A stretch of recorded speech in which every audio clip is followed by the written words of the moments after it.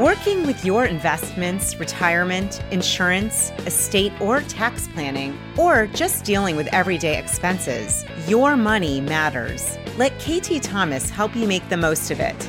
This is KT's Money Matters. We're going to talk about small businesses today. One of the things that people don't know about financial advisors is many of us are self-employed.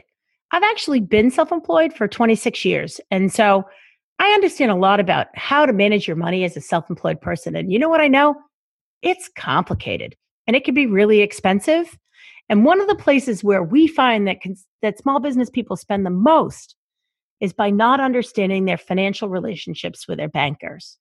And so, I asked my smart money guest to spend some time with us today, Rachel Ela from Optima Bank, a business bank in New Hampshire, my favorite bank, by the way, to come in and talk to us a little bit about what you as a small business person should be thinking about and what you should be thinking about it as it pertains to your banking. Rachel, thanks for spending time with us again today. Happy to be here, Katie. One of the things that I remember when I first started my business is they said, well, listen, you got to go out and get a business checking account, or it doesn't necessarily have to be a business account, but it needs to be a separate account and you need to run all your books separately so that when you go to do your taxes at the end of the year, you have some idea of money in, money out, and what were your expenses. You should have a separate credit card that you use just for the business. And then I immediately rushed right in and didn't do that. I did a separate checking account, but I was using my credit card back and forth, trying to remember what was business and what was personal, because it's actually not that easy when you start a business. There are a lot of moving parts. And then what I found is that, first of all, at the end of the year, it was hard to keep it all straight. And I think the technology is way better than it was in 1993. So thank God for that. Tracking has become a lot easier for those starting a business. But, we had spent a little bit of time in another show talking about how much people are paying in banking fees each year. And it's a staggering, they just started tracking it last year. And for a quarter, it was $7.4 billion.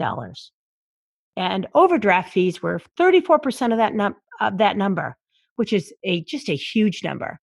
And I've been working with small businesses for a long time. And what I'll say to you is, I bet small businesses make up a lot of these fees. What do you think, Rachel? Oh, I absolutely agree with you.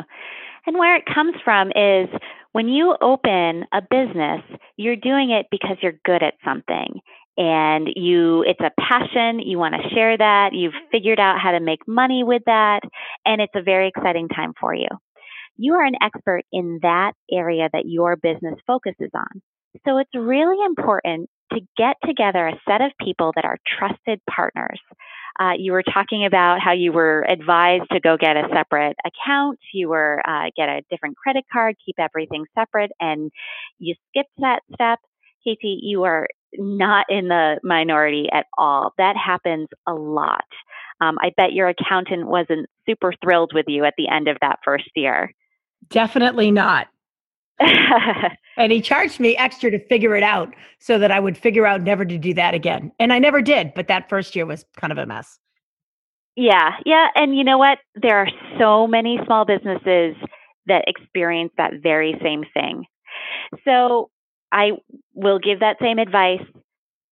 Go find an accountant, find an attorney to set up your business the way it should be, help you make that decision. The accountant and the attorney are going to help you decide, are you forming an LLC? Are you forming a corporation? What makes the most sense for your situation? Based off of that, you're going to have some certain directives as to how you should open accounts. And that's important to share with your banker so that we set you up correctly. We're going to be looking for very specific documents. Just because you say that you're an LLC doesn't necessarily make you an LLC. You need very particular documents. You need to get a tax ID. There are steps you need to take in order to create a certain organization type. So based off of that, we will help you decide the best account for you to open. So I always think that in the beginning, simpler is better. Is that true? Absolutely, to a point. It depends on the type of business you have. We're going to ask you, how many deposits are you expecting to make? How many checks are you expecting to write? Those two questions are really going to decide what type of account you go into. You may be expecting a huge balance right off the bat because of how your business works. That comes into play as well. Because just like personal accounts and having a lot of different options out there are a huge amount of options out there for businesses. So even if it's something that you're kind of guessing because you're brand new, that's all right. Most banks will allow you to start out with a simple account and reassure you that as things change, you have the ability to change account types. And that's really important. Nice. So, you talked a little bit about the fact that, you start your business because you're really good or interested in the thing you're going to do, or hopefully both good and interested in the thing you're going to do. But you might not have any experience running a business, which means that the finances can be sort of, sometimes I see people like their eyes just glaze over, like, really? I got to figure this out too. Can I just go run my yoga studio or run my business, or in this case, sell my books, or however it goes? It's like, no, you actually have to decide that you're either going to figure all this stuff out yourself, or you're going to work with somebody who's going to help you figure it out, because it can be kind of complicated. I can remember back in 2004, there was this great book that came out called E-Myth Revisited. And I want to say, I think Derek Sanders was the author of that book, but I read it and it was really a book about why people that are really good at doing what they know how to do maybe don't have the skills to run the finances of the business, because it's completely different. It's not what their passion is. So banking is one of those places where I find people that are self-employed make lots of mistakes. And so you talked a little bit about this in the last show, but one of the things you talked about is the speed of banking and how that impacts people. Talk a little bit about that and how that specifically self-employed people who are, writing checks and taking deposits and maybe covering payroll and paying taxes. What happens to them if they do it wrong? So the same repercussions that happen with your personal account can happen with your business account, but it can get much worse with a business account. So you absolutely can overdraft your account. You get hit with those same fees. And the problem is you now have employees, you have vendors that have very strict rules. If you bounce a check to a vendor, they may change your contract on you. They may choose not to do business with you, and that could have a real impact on your business. You may create a situation with your employees where they feel like they can't depend on you for a payroll check, and that's not a good situation to be in either. It's very important for business owners to understand their bank's funds availability policy. We run into situations fairly often with, say, a construction company or a landscaper. Folks that come in, they have checks from their customers, they deposit them on a Friday. All of those checks are from various banks all over the area. Those funds may not be available. If you deposit all those checks on Friday and all of your employees flow in on that same Friday, you may not have enough in your account to cover those checks. So your employees might get turned away, or you could be hit with some really solid overdraft fees if they deposit those checks into another bank. Come Monday morning, you could be hit with a lot of overdraft fees. So you talked a little bit about the float and what's changed in the float as it pertains to banking. But I was hoping you could do that again for people that maybe are listening to this podcast, maybe didn't hear the other one, because I would argue that the speed of banking, that's something people got to get their arms around if they want to do well at banking. Can you talk a little bit about that? Absolutely. Banks transmit checks electronically now. It started after 9/11. We started because the entire financial system froze when all of those checks could not move physically around the U.S. the way they had been. So the entire industry has moved to transmitting checks electronically. They get to the Federal Reserve faster, and therefore they get to the other bank faster. So if you write someone a check, if you write a vendor a check, or if you write an employee a check, you need to have those funds in your account and available in your account.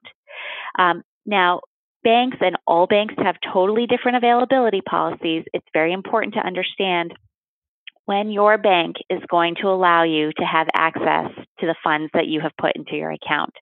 Just because you've deposited a check, that doesn't mean that the bank actually has that money yet. They still need to go out to the Federal Reserve and to that other bank to make sure they get credited. So to mitigate their risk, they may only give you a portion of that check available that same day. There'll be a little bit more available the next day. It could be different if you're a brand new customer. It could be different if you are a customer that has had issues with overdrafts. So it's really important to understand how your account and how your funds availability works. One of the other things that can really affect it is the size of the check. And I think that self-employed people, by design, you do a big job and you bill on it and you get a big check and you put it in your account and you're like, well, my other checks are always available in 24 hours or 3 days or whatever it is. But a bigger check can be held a much longer time. Can you talk about that a little bit? Absolutely. Again, you may have, say, $200 available the next day or the same day, maybe $5,000 the following day. But say you deposit a $30,000 check. Those funds could be held for several days. It totally depends on your bank. So it's important when you are making that deposit at the teller window that you ask, when will these funds be available? And your teller will be able to tell you exactly when those are available for you to draw off of. I actually know that when I came into your bank with some big checks at different times, when they were over, I think it was $10,000 was the number at your bank. The teller actually told me when she made the deposit, she said, I want to remind you. And I thought, wow, that was really great. I don't think anybody ever reminded me before, but it let me know that I needed to pay attention to that, which is really important because when you're self-employed, there's a lot of things going on and you're trying to satisfy a lot of people. You usually get paid just in time to pay your people. And you're thinking, I'm going to put that money in, I'm going to write those checks and it's going to go right back out. But you need to slow down. You need to know that your bank may not release those funds right away and that it can be pretty expensive to be wrong. Now, can small businesses talk a little bit about overdraft for small businesses? Does it exist? Can they get more than, say, the usual $1,000 because they write more checks? Or do they need to do something bigger like a commercial line of credit or something like that? So there are various options out there. Absolutely, there is overdraft protection available to small businesses. Then, depending on the type of business or depending on what you're doing in your business, there may be reason to get a larger line of credit. Perhaps you have a seasonality issue where you are completely in the money and overflowing with savings and such in the summer, but winter's your hard time. It may be good to get a line of credit in place for those thin times so that you can still manage your money appropriately. So there absolutely are a lot of options out there. And that's, again, where you sit down with your banker. Depending on the need, they may get a commercial lender involved, but to talk through that is important. So I actually love my commercial line of credit. One of the things that I remember, and for many of us who've been in business for a while, we all remember what happened when 2007 and 8 came along and what credit card companies did to good paying consumers who never had a problem. They basically decided that 30% of Americans probably weren't going to pay their credit card. So they were going to charge the rest of us 30% in order to make themselves whole. And I was actually really angry. I had a big blowout with a major financial institution who raised my interest rate to, I've forgotten what it was, 28% or something stupid like that. And I had been doing business with this bank for 15 years. I had never been late. I'd never been at the maximum of the amount. I'd never had an issue with them, but they just decided that they were going to raise rates because they were going to have bigger defaults. So then, they were going to try to get a little bit more money from everyone. So I actually went in to see my business banker and said, is there anything that I can do? Because I actually want to, I'm going to pay this off, but I actually never want to do business with this financial institution again. See, I'm Italian, and in my business, there's, we always talk about something called Italian debt in my family, which means like you do something really mean to me, you're out, right? So this happened to me with this major bank where I said to myself, I am never going to pay you a dime of interest or do business with you in any way where you might profit from me ever again. because I had been doing business with that bank since, I don't even remember, since the beginning. And all of a sudden, they just thought charging me 28% was reasonable. So I did what I know a lot of people can't do. I just paid them off. But a lot of people can't just write that big check. But what I promised myself was I was never going to need to borrow money from that person again, or any really, really too far removed financial institution with no structure. So I went to my business banker, who, by the way, is at Optima Bank, and I said, what could I do? And he said, a commercial line of credit is an option, but it's different and you need to know how it works. So could you explain a little bit about how a commercial line of credit works for people who are maybe self-employed and haven't taken that step to organize their banking in a better way? So when you're considering a business line of credit, immediately go and sit down and check with your banker. And they're going to help you decide whether it's something that they can help you with. They may get a commercial lender involved. But the questions that they're going to ask you is, why do you need this line of credit, and when are you going to draw on it? If you're thinking that you're going to draw off this line because there's a new piece of equipment that you want to get and you want quick access to it, that may not necessarily be the best product for you. So it's important to talk through what the next quarter, what the next 6 months, what the next year looks like for your business. I talked a little bit about seasonality. Are things great for you, but you really start to sweat payroll come, November, or, choose any month out of the year? That's a great time to use a business line of credit. There are combinations of products that you can put together based on your business, based on cash flow, based on the overall need that your banker is going to be able to guide you through. And based on that, you'll pay different rates, you'll pay different fees. So it's important to fully give the story to your banker so that they can guide you towards what's going to be the best product for you and how you're going to use it. So really, I always think about the products as breaking down into 3 main categories. There's operating cash. And so I think about that as a corporate or business line of credit, where you need to borrow money for short periods of time to have access to quick cash, but then ultimately your plan is to pay it off. In fact, if you can't pay it off, you want to know that's kind of a problem. So every year, most commercial lines of credit require you to pay the balance to zero and to leave it at zero for at least 30 days.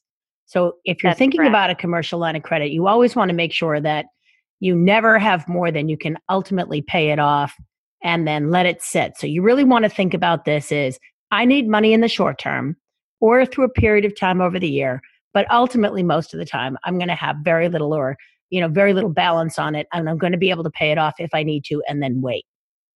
And then there are things like equipment loans, or car loans or vehicle loans or whatever for the purchases and acquisition of stuff. And that's different. Rates and terms are different. And because it's not an unsecured product, the borrowing is a completely different thing, but it's usually you pay it in payments, just like you would a regular car loan. So many payments for so many years. And then the last is, loans around real estate. And this could be like, I bought my office and refinished it. And so I did an office purchase and a construction, and then was able to put it all into one commercial loan on my business. And so that's just like borrowing on your house. And so that's got to be done differently. Like you think about securing it against your real estate. It's the same thing. It's a little bit more complicated on the business side because sometimes there can be lots of partners involved, like the Small Business Association might be able to do part of the purchase and part of the funding. And so your banker will be able to talk to you about whether or not you want SBA involvement or not, how much, what the pros and cons are, and how you're thinking about building your thing. But as your business grows, and you're not just like a little Schedule C running in your kitchen anymore, selling stuff out your back door, as your business grows, you're going to want to be paying attention to the sophistication of your banking and making sure that it is keeping pace with you as you grow. Absolutely. And, not only with loans, there are a lot of different ways to help you manage your money. It's important for you, if you're accepting credit card payments, that you look at how you're accepting those credit cards every now and then, making sure that you're paying the best rate possible. There's a billion different fees that you can pay when accepting credit cards. So it's important that you really understand how you're processing credit cards. It's important. We talked about funds availability. Are you getting your payments? Are you getting your client checks in as fast as possible?